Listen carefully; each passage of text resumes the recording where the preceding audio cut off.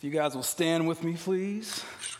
Hallelujah. I'm just going to sing a little song. Jesus, we love you. Oh, how we love you.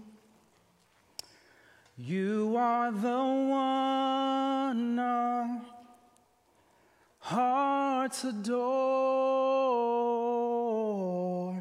Jesus, we love you. Oh, how we love you. You are the one our hearts adore. Hallelujah. Thank you, Lord, for this time. Thank you, Lord, for your presence. Thank you, Lord, for your grace, your mercy, your power. Father God, I just ask you, Lord, to move Tony out of the way. Speak through me, Jesus. Move out my ego, move out my opinions, my education, God. You give me the intellect. You give me the words to say. You instill them in me. Hallelujah. And I just pray over everyone in this room, God. I pray that the words that you've given me, God, will touch. It will help. It will heal. It will comfort. Hallelujah. Deliver and set free. And I pray these things in Jesus' name. Amen. Amen. You may be seated. So glad to be here and finally doing this. This has been a process, as you all know, and I am tired. Very tired. And I called Pastor Tim this week, to try to get some words of encouragement. I've been calling everybody, my mom, my brothers, everyone. Been talking to my wife, obviously. And I called Pastor Tim and I said, hey, is there anything that you can, tell me, any other, suggestions? He was like, oh, you'll be great. We love you. And then he told me he's going to laugh at me the whole time that I'm up here. So if you hear chuckling, it's Tim, all right? All day long. But I am so happy to be here and be sharing the word with you guys. It is an honor. And I'm just so pleased to be walking in the presence and the will that God has called on my life. So tonight, we are going to be talking about if you have your Bibles, I want you to open up to Acts chapter 16. Acts chapter 16. And we're going to be starting at verse 16.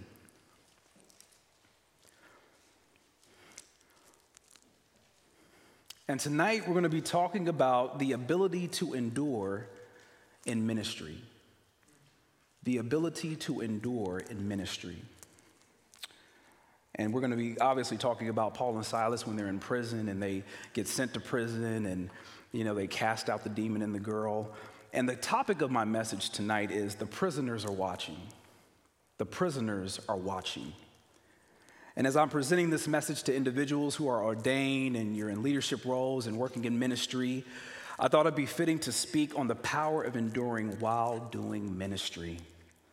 Although ministry is rewarding and it's gratifying and ultimately a gift from God, let's be honest, ministry can be hard, it could be stressful, and it could be painful. Amen.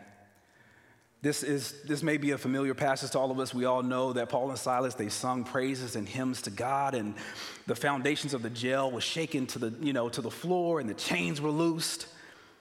However, this message and this text is more prevalent today as the world is forever going against the purposes and will that God has for mankind.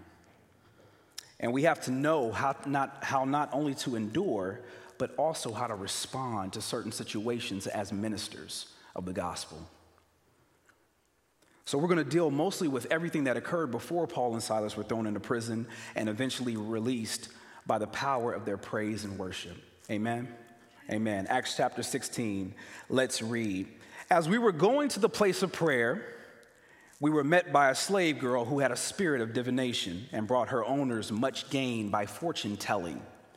She followed Paul and us meaning Timothy, Luke, and Silas, crying out, "These men are servants of the Most High God, who proclaim to you the way of salvation." And this she kept doing for many days. Paul, having become greatly annoyed, turned and said to the spirit, "I command you in the name of Jesus Christ to come out of her." And it came out, that very hour. I want to read that verse again, 18. And this she kept doing for many days. Paul, having become greatly annoyed, turned and said to the spirit, I command you in the name of Jesus Christ to come out of her. And it came out that very hour. The first point that I want to make in reading this text is the enemy knows who we are, but we have power over the enemy. Amen? Can I get an amen on that? The enemy knows who we are. He knows your ministry. He knows your calling. He knows your purpose. He knows where you need to go and where you need to be. But we have power over the enemy. And the problem is that as Christians, we don't know how to respond. We don't know how to respond to the enemy when he attacks. We don't know how to respond when he comes. A lot of them are not equipped to respond when the enemy is literally annoying us every day as we're trying to do ministry.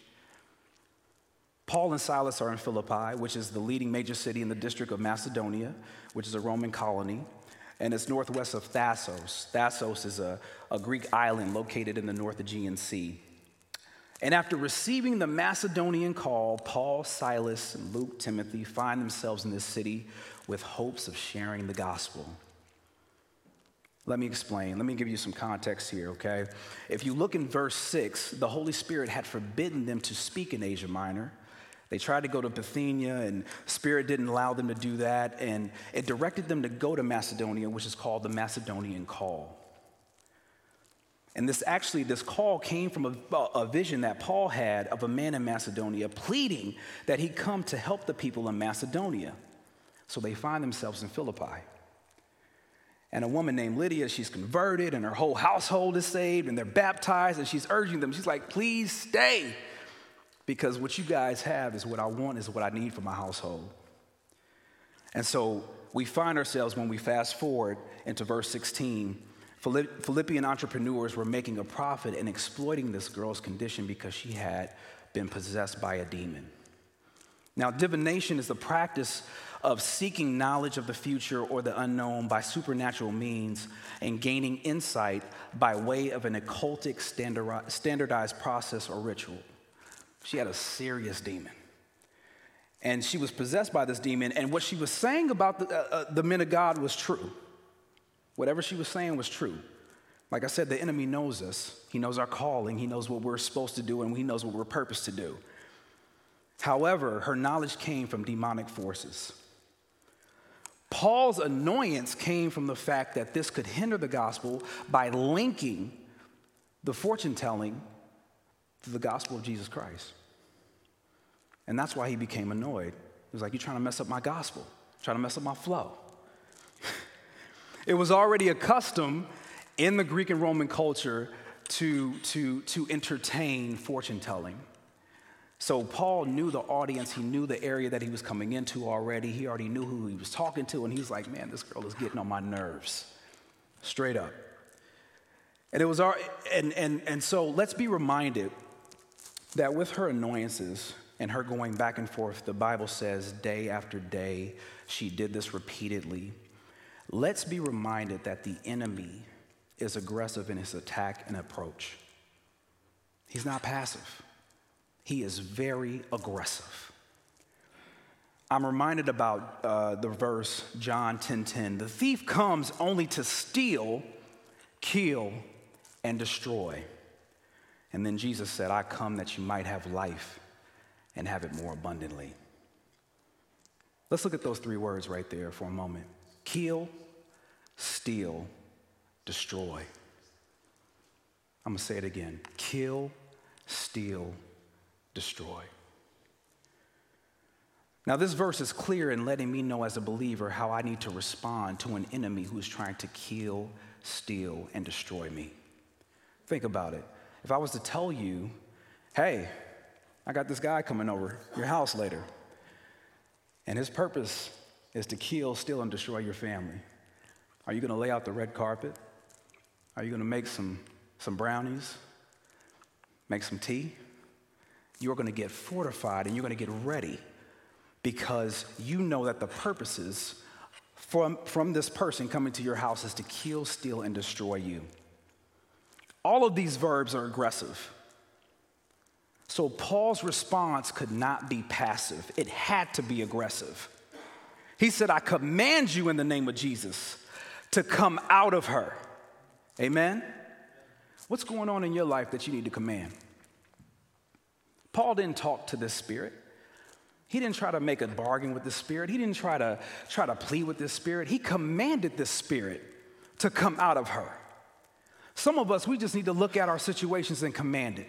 I command anxiety to go. I command fear to go. I command depression to go. We just got to look at it and command it to go. We have the power of God in us to do so. And Paul is showing that example today. Paul tried to ignore it for days, the spirit that was annoying him. And we can't ignore the enemy. We try to bypass the enemy and we try to basically, shun him off and pray it away and everything like that. But we got to command the enemy to get out of our lives, our marriages, finances, our everyday being, everyday living. Amen? I want you to notice that Paul spoke directly to the demon and not to the girl. He spoke directly to the demon and not to the girl. We think that our problems and our issues are coming from people in government, politics, social systems, things going on in our schools. But these are demonic forces that we are battling with every day as ministers. It wasn't the girl. He spoke to the demon in the girl. And he said, I command you in the name of Jesus Christ to come out of her. Could you imagine if he was passive? If he said, hey, girl, I'm Paul, this is Silas. We're on our way to the place of prayer. And I noticed you got a demon in you. And just wondering if we can have a cup of tea, talk about this demon, and talk about how you're annoying me and go on our merry way. No, he didn't do that. He said, I command you to get out. And it left. Amen. I'm reminded of the scripture in Ephesians 6:12. For we do not wrestle against flesh and blood, but against the rulers and against the authorities and against the cosmic powers over this present darkness, against the spiritual forces of evil in heavenly places. Your battle is not with people. It's not with politicians. There are demonic forces out there that we have the power to command to go. Amen. Let's continue. Acts 16, starting at verse 19. But when her owners saw that their hope of gain was gone, they seized Paul and Silas and dragged them into the marketplace before the rulers. And when they had brought them to the magistrates, they said, these men are Jews, and they are disturbing our city. They advocate customs that are not lawful for us as Romans to accept or practice. The crowd joined in attacking them, and the magistrates tore the garments off of them and gave orders to beat them with rods. And when they had inflicted many blows upon them, they threw them into prison, ordering the jailer to keep them safely. And having received this order, he put them into the inner prison and fastened their feet in stocks. Wow. All this for doing the work of the Lord. The second point I want to make is it's okay to be human in ministry. Some of us always act like everything is okay. We never process. We never take time. Some of us try to not even cry because I can't. I have the power of God in me and, I can do all things through Christ that strengthens me. And that's great. The scriptures are true, yes. But you also have to be human while doing ministry. You have to. Verse 18 says that Paul, the man of God, writer of most of the New Testament, became greatly annoyed because he was trying to do the work of the Lord and the enemy was attacking every day. We have to be able to feel as human beings while doing ministry. We have to process our feelings and emotions. And sharing our testimonies can help our spiritual and mental health as we continue to do the work of the Lord. Sometimes people don't like you because of the power of God inside you. You ever get that? You ever been into a place where people just don't like you? I just don't like her. I don't like him. I have. I'm like one of the most lovable dudes on the planet. And I've worked in places where people just didn't like me. And I was just like, why you don't like me? I never said anything. I never done anything. And what it was the characteristics of God in me. They didn't like and they couldn't get with. I've had people who didn't even know me on the street stop me and say, hey, man of God, or be blessed, man of God, because they could see the characteristics of God in me. Even on my worst of days, God's light was able to shine for others to see. And it's that same divine power, that same divine light that illuminates darkness and makes demons uncomfortable, makes unbelievers uneasy. In this case, the adultery of money and fortune is being hindered because these Philippian entrepreneurs are upset to the point that they wanted these men of God to be punished by the full extent of the law. And even though they were Jews, they were also Roman citizens who should not have received this type of punishment. Roman magistrates, or they called them praetors, were elected officials in ancient Rome, and there were always two who were appointed annually during this time. And they also held legal power in ancient Rome, and they had police attendants. They were called lictors. And flogging back then in ancient Rome was very severe. The impact of the beatings would leave a person to recover for at least 2 to 4 weeks. That's bad, man. It was painful. And in the next couple of verses, we find these men singing praises and hymns to God, but at this moment, they are in pain. Tears are flowing. Backs, legs are hurting. Stomach, ribs are being kicked in, and on top of it all, they are exposed. Their clothes are stripped from their bodies. They were hurt. They were not praising God at this moment.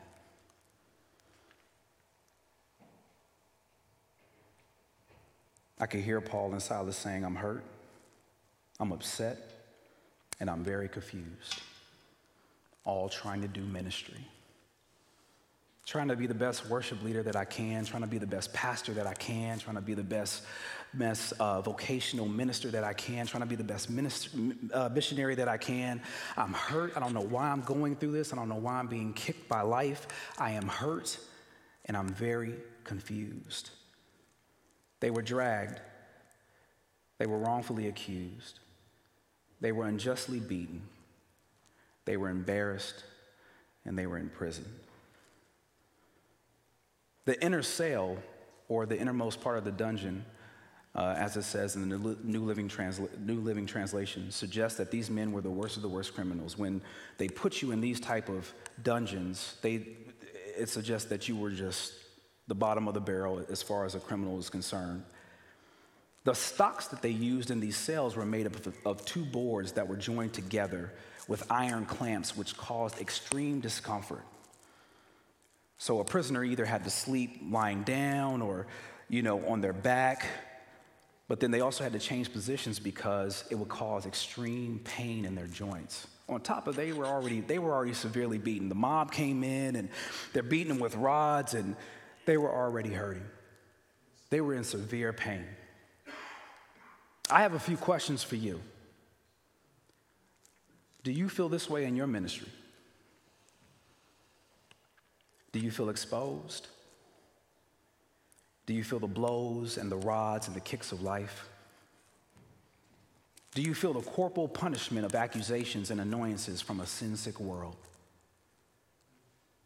And I can feel and I can hear the humanity of Paul and Silas at that moment thinking, I'm just here to share the gospel of Jesus Christ.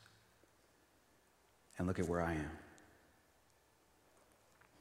I'm just here to preach. I'm just here to do the children's ministry. I'm just here to worship.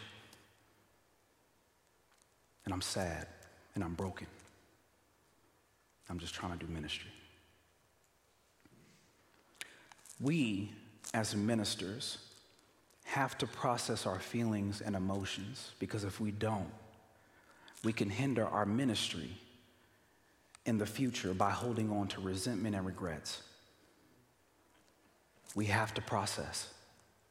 We must process. Amen? Amen. Let's continue. Acts 16, 25 through 26 reads, about midnight, Paul and Silas were praying and singing hymns to God. Hallelujah. Amen. And the prisoners were listening to them. And suddenly there was a great earthquake. So that the foundations of the prison were shaken. And immediately all the doors were open and everyone's bonds were unfastened. Boy, that's amazing right there. My third point is praise through pain. Praise through your pain, minister, has a domino effect in ministry. When you're able to minister through your pain and your own personal testimony, there's a domino effect. People start becoming delivered through the words of your testimony and you sharing your testimony through your ministry. They have to see it. They have to hear it. They have to experience it. You have to be relatable to the people that you're ministering to. You can't tell me about being delivered from alcoholism and you've never had a drink. That's why when Jesus said, I will make you fishers of men, this is the best way I interpret this verse. He said, I will make you fishers of men. I look at the ocean and I see different types of fish, and they require different types of bait, different types of rods, different types of methods and ways of catching them. They also require people who know those types of waters and how to fish and what to wear and things of that nature. So there's people for prison ministry. There's people for benevolence. There's people for outreach because they know how to fish in those type of waters. There's people for AA meetings. They've been in those positions, they've been in their shoes, and they can relate. Praise through pain has a domino effect in ministry. And this is when you're able to hurt and still preach, be embarrassed and still serve, be annoyed and still give. There's a breakthrough that begins to happen in the life of others. And at this point, Paul and Silas, they're tired, they're hungry, they're frustrated, hurting, and they are in excruciating pain. And aside from their discomfort, the atmosphere that they're in was not pleasant. This was not a Motel 6. This is a Roman dungeon. The stench, poor hygiene, rats, roaches, lack of medical care. This was the environment that they were in. So aside from the beating and the embarrassment, the humiliation, they find themselves locked away in a very dark place. As they were being processed and escorted through the prison, the prisoners began to talk amongst themselves about these two men. This is called prison gossip. All right? And it makes sense because having no access to the outside world, prisoners get their information from outside sources. That is, new prisoners coming in, guards, visitors, etc. And I'm assuming the prisoners already knew the backstory of Paul and Silas and what happened in the marketplace earlier that day. And I can hear the prisoners saying, aren't those the two men that were flogged today? I heard they were sharing something about good news or a savior. Yeah, I heard that one got beat up really good today. And I can hear the prisoners saying, I wonder who will save them now. People do it now, don't they? They do it now. Isn't that Pastor so-and-so? I heard he lost his church last month because of this, that, and the third. isn't that so-and-so? I heard she used to be on the worship team, but something went down, and I don't know, she's not singing anymore. And what we do is we look them up to see how they're doing. We check out their social media pages and things of that nature because we knew who they used to be and we knew what they used to do in ministry, and we heard about what happened, and now we want to see what the response is going to be. People, especially unbelievers, are watching how we respond. Social media posts, blogs. I can't tell you how many Christians complain on social media. My Jesus. Pray for them. Every day, complaining, and there's no ministry, there's no salvation, there's no sharing of the gospel. It's just this, that, and the third. And they don't understand that unbelievers watch every post, every blog, every picture. You have to understand that unbelievers want to experience God by the way we handle the trials of our life. That's how they want to experience God. And at the end of the day, my brothers and sisters, it is not about us. It's about the ministry. I actually heard a minister say, if I have to go through misery for my ministry, send me Jesus. If I have to go through misery for my ministry, send me Jesus. This is stuff that's not taught. We always want to teach about all the blessings of God and how he's just going to bless my socks off, my finances, and he's going to give me this, give me that, give me this. But we don't want to talk about the suffering that comes with the lifestyle that we chose. We always say that he's a good, good father. And I had to think about that. Because the conclusion that someone would get when they hear he's a good, good father, and we sing the song, he's a good, good father, is that I'm just going to be getting all the time. He's just going to bless all the time. And I had to think about me as being a father to my own son. One time, this boy asked me at 6, Daddy, can you give me the keys to the car so I can drive? I said, no. Does that make me a bad dad because I said no? No, it does not. You're not ready. We don't like it when God says no. We don't like it when God doesn't give. And he could see way farther than what we can. And that's what a good father does. He makes sure that we are never in a place where we can mess up the blessing that he gives us. We don't teach about that.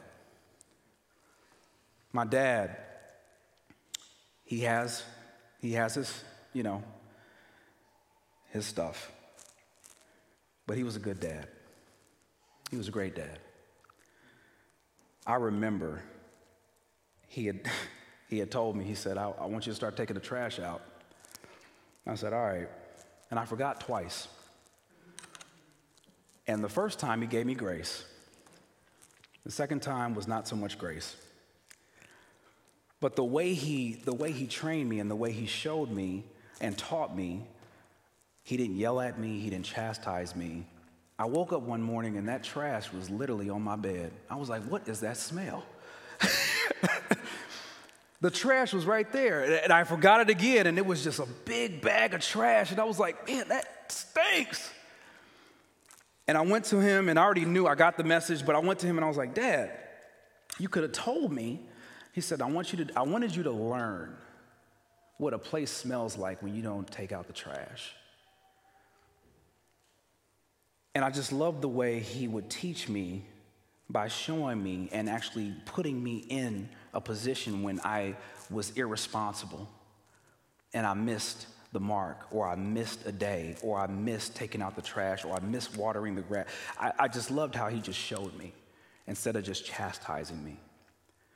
And God is just that good. Amen. I want to leave you with this final thought.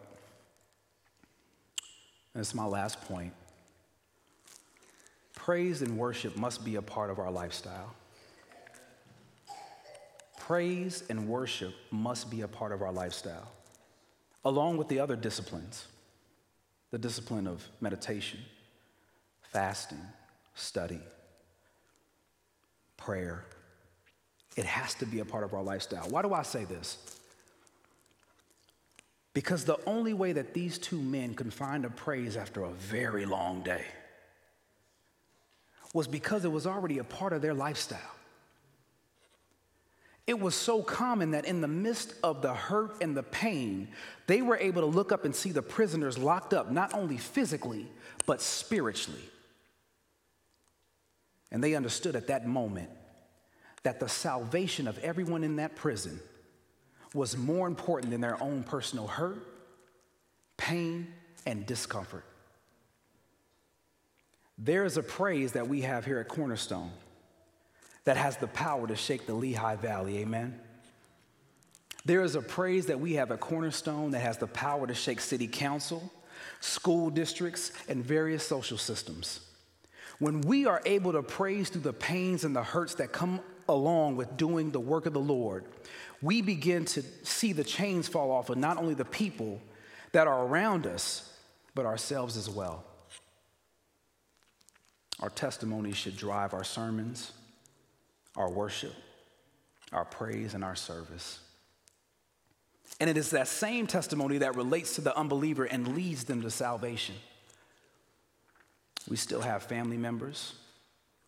We still have coworkers.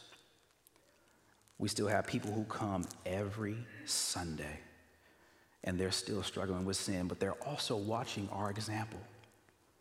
They're watching our response. They're watching how we live this life. It's not about us. It's about the prisoners who are watching us. Amen. Let's bow our head and pray.